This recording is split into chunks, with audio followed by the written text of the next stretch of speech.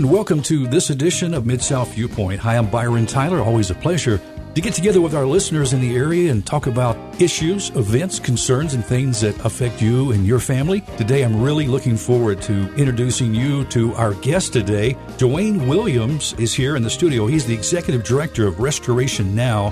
There's a conference coming up called the Compassion Conference at Independent Presbyterian Church. We've got a lot of details to give you, but before we go any further, Dwayne, welcome to Mid-South Viewpoint. Hello. Thanks for having me. Well, you were telling me as we were kind of setting things up that you've been a long-time listener to this radio station. Yes, I have. I've enjoyed listening to 640 AM for a long time. Pretty much, I was raised as a Christian on 640. First got saved, and I was directed to listen to this radio station. And I began listening to it and listening to the Bible, teaching and preaching on it. Woodrow Crowe, not a good day unless it's a godly day. And that's right. J. Vernon McGee talking about put the cookies on the bottom shelf where the kids can reach them.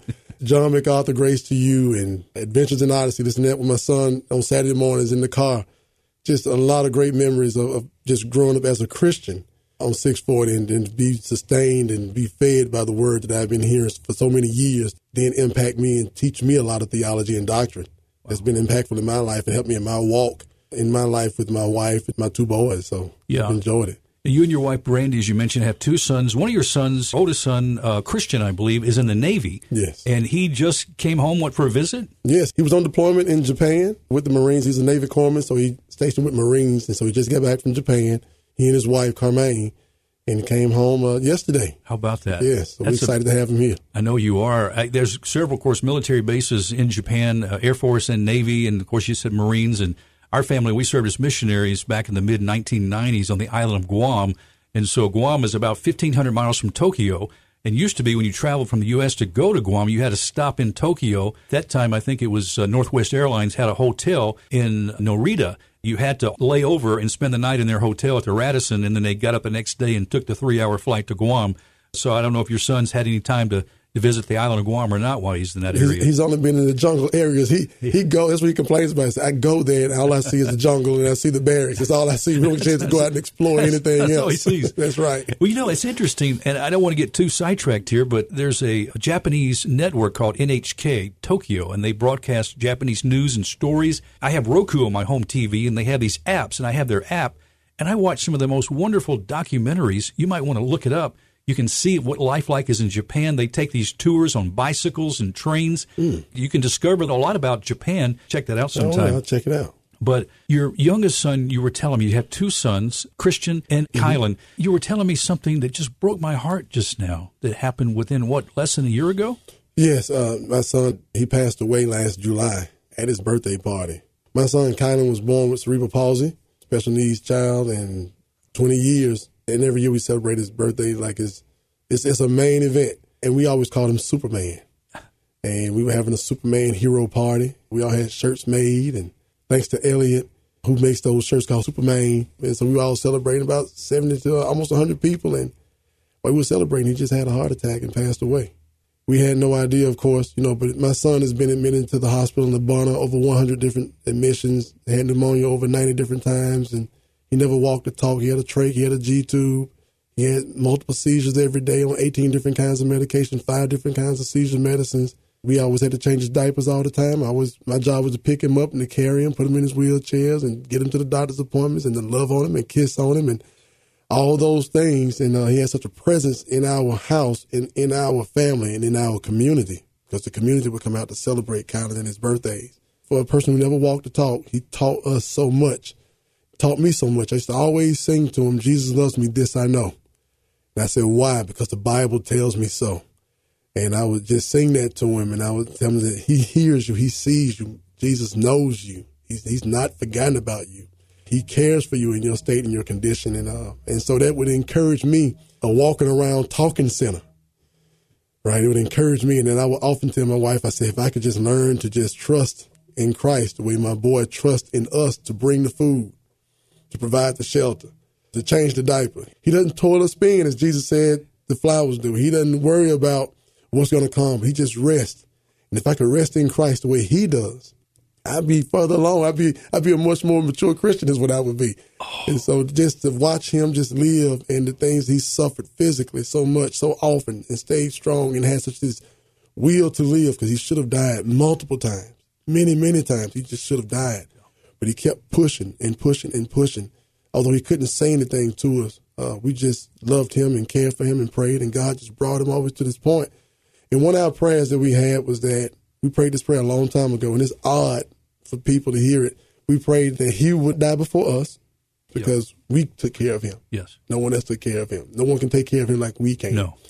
And that we wouldn't have to make a decision on how he would die. Yeah. That God would just take him.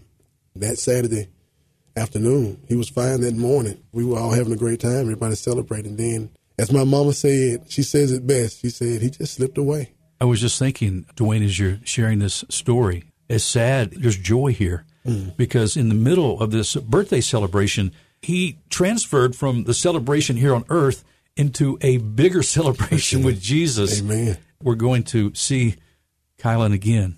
And he's going to be walking, and he's going to have I'm going to hear his voice and all those things that I haven't heard. My wife, we often talk about, we envision him sitting on a pier in heaven, just kind of waiting. I know he's praising Jesus and enjoying being in front of the Lord, but I think he's often taking time. So I'm just waiting on my mom and daddy to come. Oh, my. You were raised in Hernando. This area is quite familiar with you. This is home turf. As you mentioned, your wife, Brandy, have been married. How long have you been married? 16 years, going on 17 years. Okay. Graduated from Hernando High, University of Mississippi. Also, you've served as a youth pastor. And you were formerly, I thought this is interesting, the Parks and Recreation Director for the city of Hernando. Not formerly, I still do that. You still do that? Mm-hmm. So the work you do as the executive director, you're kind of bivocational then in the ministry and doing that. Okay, I didn't realize that. Mm-hmm. So got to ask you this because, we see this Parks and Recreation show on television, Yes. What's it like to be a Park and Recreation director? I got way more interesting stories than what you see on television. I bet you do. Way, way more. It is a wild scene in Park and Recreation. I love the job. I love serving people. I am a believer doing this job. So it's a ministry for me because it forces all of us to be able to come together and to build these relationships and these dynamics that happen in Parks and Recreation just because of who I am. And I get a chance to be around all these people and when I see their families grow and flourish and see their kids and enjoy things and whatnot. So it's a great job. It's a great opportunity. So what's the most unusual thing that's happened to you so far in your position as Director of Parks and Rec? Oh, we have some very unusual things, but a strange request that we had one time. We had this one parent who wanted us to change all of the basketball practices so this parent could wash their kids' hair at a certain time at night. He wanted to change basketball practice for 400 kids. So this daughter could get her hair washed at a certain time of the night and whatnot. So we're like, that's a strange request. We can't really do that though. But yeah, we have some odd stories about Parks and Recreation. Oh, that's pretty neat. Restoration Now, of course, you're serving primarily DeSoto County with this work. When did this organization become a reality, and how long has it been committed to meeting the homeless needs of the people living in DeSoto County? Restoration Now began as an organization. Before I got there, they were doing community bills type thing. They were repairing homes and doing house repair work and cleanup in DeSoto County. That's mainly what their function was. And then so when they hired me to come on, they wanted to expand that role, and I brought my philosophy and strategy because I also I have West End Ministries, which is not a nonprofit organization. Now, what ministry was that? West End Ministries. Okay. So I do that, and it's just something I just do. And so from that philosophy and strategy of West End Ministry, I brought that over to Restoration Now to be able to do it in the nonprofit sector. And that's simply to connect with state agencies and other nonprofits, and then to go out and connect with churches and get the needs met for individuals. Right. Tell me about the homeless population in DeSoto County. What stands out to you about this particular? It's not an oxymoron, number one. It's not an oxymoron to say homeless in DeSoto County because there are homeless people in DeSoto County. I think the poverty rate is about 13-14%. And people see DeSoto County as a very affluent place, which it is. It's one of the fastest growing counties in the state of Mississippi, but also in the country. Yes. And so we're doing well in DeSoto County, but we also have people who are homeless there. And the homeless look a little bit different in DeSoto County. They live in cars, they live in abandoned houses, and they live in the woods. So we recognize that, and we see that people who are the working poor may come across a situation that impacts them to where they become homeless all of a sudden. And so now we have to try to kick in and see what we can do to help people out. Dwayne, so that we don't become immune to situations that cause people to become homeless, why don't you remind us some of the situations that bring people to becoming homeless? Number one, a misnomer is people think that being lazy or shiftless is a reason that many people become homeless. It could be divorce. It could be just simply just got laid off from a job. It could be in the way you get laid off from a job or even get fired. Maybe you have a car and you're traveling 30 and 40 minutes to a job, but then because you are working and you are already poor, you have a part, your car breaks down. You can't afford that part. Now you can't afford the part. The car won't run. The car won't run. You can't get to work. You can't get to work. You lose your job. Yeah. You lose your job. You lose your home. You become homeless. Sometimes mental illness has a big role in people becoming homeless. So you have many different factors that go around why people become homeless. And so I don't want anybody just to think, well, they're just lazy and not trying. That's not always the case. Yeah, they say if they'll just get off the drugs, if they'll just get a real job, they can change and do better for themselves. Right. But that's not always the case. And also there's the issue, we're talking a lot here about single homelessness. Something that has surprised me lately is to hear about family homelessness, and that's a big issue too. Yes, it is. So what percentage of families are you seeing in DeSoto County homeless? Most of the people that we service are single parents.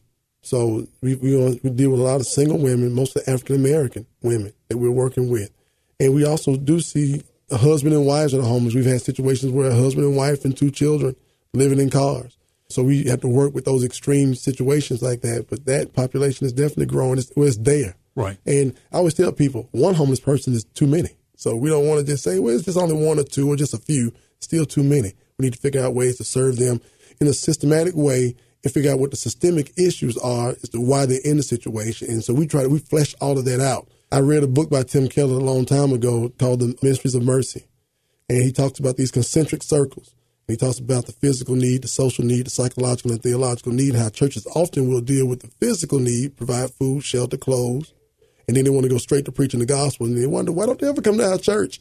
Well, you haven't built any relationship with them. We need to deal with the social need of the person, the psychological need of the person before we get to the theological. All of those are very important. So that's what we're trying to do when we service these families. We care and love for them. When we show compassion to them, we're trying to be holistic in this whole endeavor, not just to find out what the systemic reason why they are homeless, but also how can we help them in a holistic way to build them up. Here in the Memphis area, we've got shelters like Calvary Rescue Mission, Memphis Union Mission.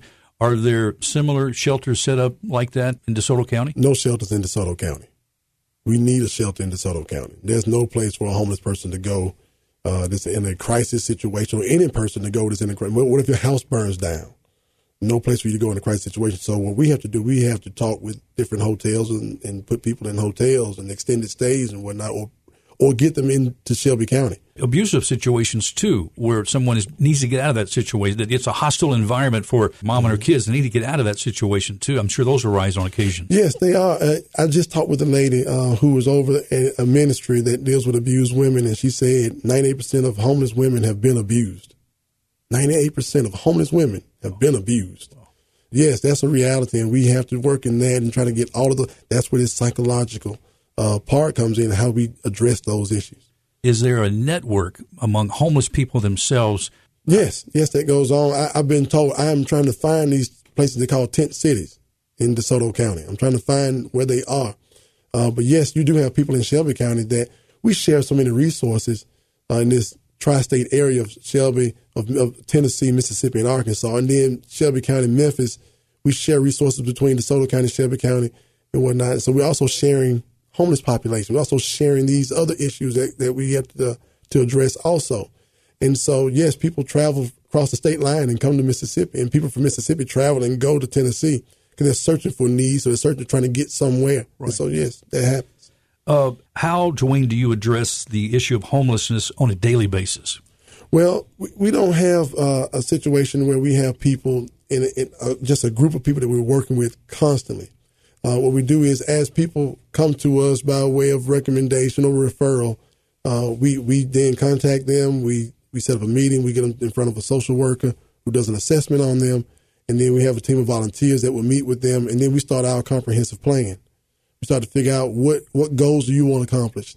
We make them the center of what we're trying to do. We're not trying to go in and dictate their life. We're trying to get them to tell us what they want to be, what they want to do, what they want to accomplish. And then I build a support team around them. Yeah. And so I go to churches, and then I'll form compassion teams at churches, and I'll train them on how to show compassion, because I believe churches have forgotten how to show compassion. And churches, oftentimes, they outsource that to nonprofits and parachurch ministries and whatnot. So I'm trying to reverse that and get churches back involved in that based on Luke chapter 10. And that's one of the things we talked about at our conference last year when Brian Fickert came and spoke. One of the things I talked about was putting a person on your own horse, because that's what the Good Samaritan did. When he saw the man bloody and beaten on the side of the road, he went to him and he bandaged him up and he put him on his own horse. He didn't put him on somebody else's horse.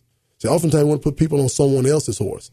Let's put them on this ministry's horse, that ministry's horse, this person's horse, the government horse, all those different horses, where Christ left you behind. Your church is there for a reason. Not just a call, but it's a command. Yes. So let's teach churches how to put people on their own horse, because churches have better support systems within the church. We're believers. We're empowered by the Holy Spirit. God, who called everything out of nothing. This is who we serve, this is who we worship. So yes, we can do this work. You think we're afraid to step into that? Yes. Or you think we're so consumed with our own well-being? Both and. It's both of those. We're afraid to step into it because we're afraid of being abused, right? And this is why I talk with churches. Churches say, I want to help, but I don't know how to help. And last time we tried to do it, we were kind of taken advantage of and those kinds of things. So we really don't want to do it anymore. We want to be good stewards of God's resources, right? I'm trying to help churches understand, yes, you're going to be taken advantage of sometimes. You're not going to get it all the time. Somebody's going to lie to you sometimes. It's just going to happen. But we're going to do the best we can. We're coming up with a really good plan to show this person dignity and love and walk them through the process. So as churches hold individuals accountable and families accountable, Restoration Now holds churches accountable to make sure they're staying on top of serving this person and this family. Another issue that you guys address is to help prevent children from entering the state custody. And, yes. Are you pretty successful in doing that? Yes. We work with Child Protection Services. They'll contact us and say, look, Dwayne, we don't have the resources for dealing with this situation. If this parent, for instance, if they need just an air conditioner in the home because the home has been too hot, living in a hot trailer, the home is just too hot, and someone's called me in maybe a couple of times. All they need is an air conditioner. $300 air conditioner, and you keep these kids from going into custody. I'll go and find a church and say, look, this is what we need. This is what's going on. Church, go and buy the air conditioner. And then I can connect the individual with the church and start this process of finding out what other issues are going on. So now this person has a support system, which we all need a support system. We all need one, don't we? Yes. Okay, this is the second annual Compassion Conference. It's coming up on April 5th and 6th. What is the primary focus of the conference? You started this again last year. You have this one coming up at Independent Presbyterian Church. Yes, and our keynote speaker this time is Michael Rose, who works at MCUT. He's a professor there, and he's over the Community Transformation Director, and he's wonderful, wonderful, passionate guy doing great ministry in Memphis, in South Memphis in particular. I'm so impressed with what he's doing. But our goal is to create awareness about this homeless situation in DeSoto County, and also people in Shelby County know it's there. But then how can we create the awareness in your heart that's going to push you towards serving the people and serving them in a different way, not just in a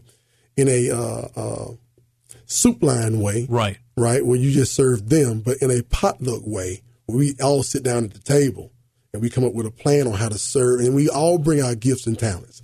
And we show this person dignity as they bring their gifts and talents and sit down and we figure this thing out. And so we want to create awareness, of course. We also want to educate people and train people and then point people toward resources that are available to them, that are around, that the state's doing, that nonprofits are doing, and just really help people to get exposure to what this is like to be homeless or to be the working poor in Shelby County and in DeSoto County. And I think this goes back and answers the question you just had a moment ago where somebody says, I want to help, but I don't know what to do. I'm willing to get into messy situations, but I don't know where to begin. And so what a perfect opportunity, this conference, the Compassion Conference, Friday, April 5th through April 6th at Independent Presbyterian Church at 4738 Walnut Grove Road. There is a fee to come, and that'll help offset some of the cost to put this conference on. The fee is $40 a ticket. We have that, and that's for 1 day, and then we have a 2-day because we're doing the April 5th and 6th. And so there's a 2-day ticket also. And so we want people to come out to this conference at Independent Press. And we love the fact that Independent Press offered to host it this year. The pastor, Sean Lucas, is being visionary in what he's trying to do as far as impacting and making a difference, and not just having us or having people that part of his church only just serve in a certain kind of way, but let's be strategic. Let's be thoughtful in this process. Let's be biblical in this whole process.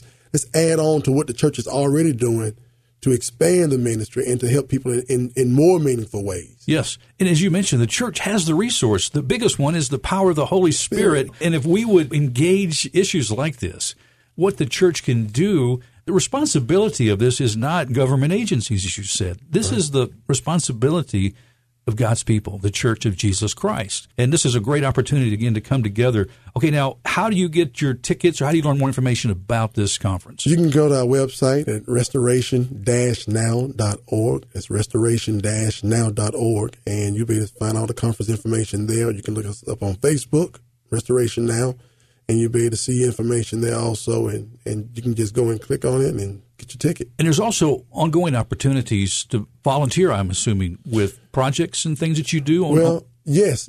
No, we've done home repair projects where we get people together to replace roofs or to do work in houses and things like that, clean up yards, clean up houses. So we also do that too. That's a primary part of Restoration Now. That's one of the pillars of Restoration Now. Along with this training component where we come to your church. We'll train your staff, your leadership team about how to show compassion. And I always encourage people, don't just get your deacons and your pastors and whatnot, but find other members in the church to get them involved. Yeah. We work with many churches in DeSoto County. Some churches have several compassion teams at their church. And so we also have that part of it too. We train you.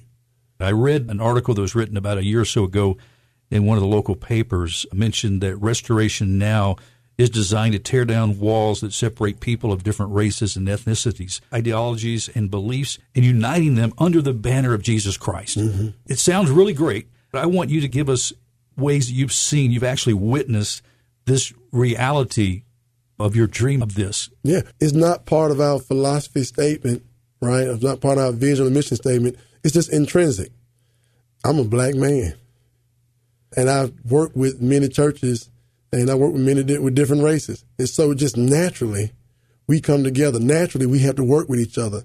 Naturally, if people want to be a part of this, many of the people that we work with are black people or Hispanic people. Not all of them, but many of them are. And it's just so encouraging to see these different churches of different races just step right on in and say, I don't care about their race.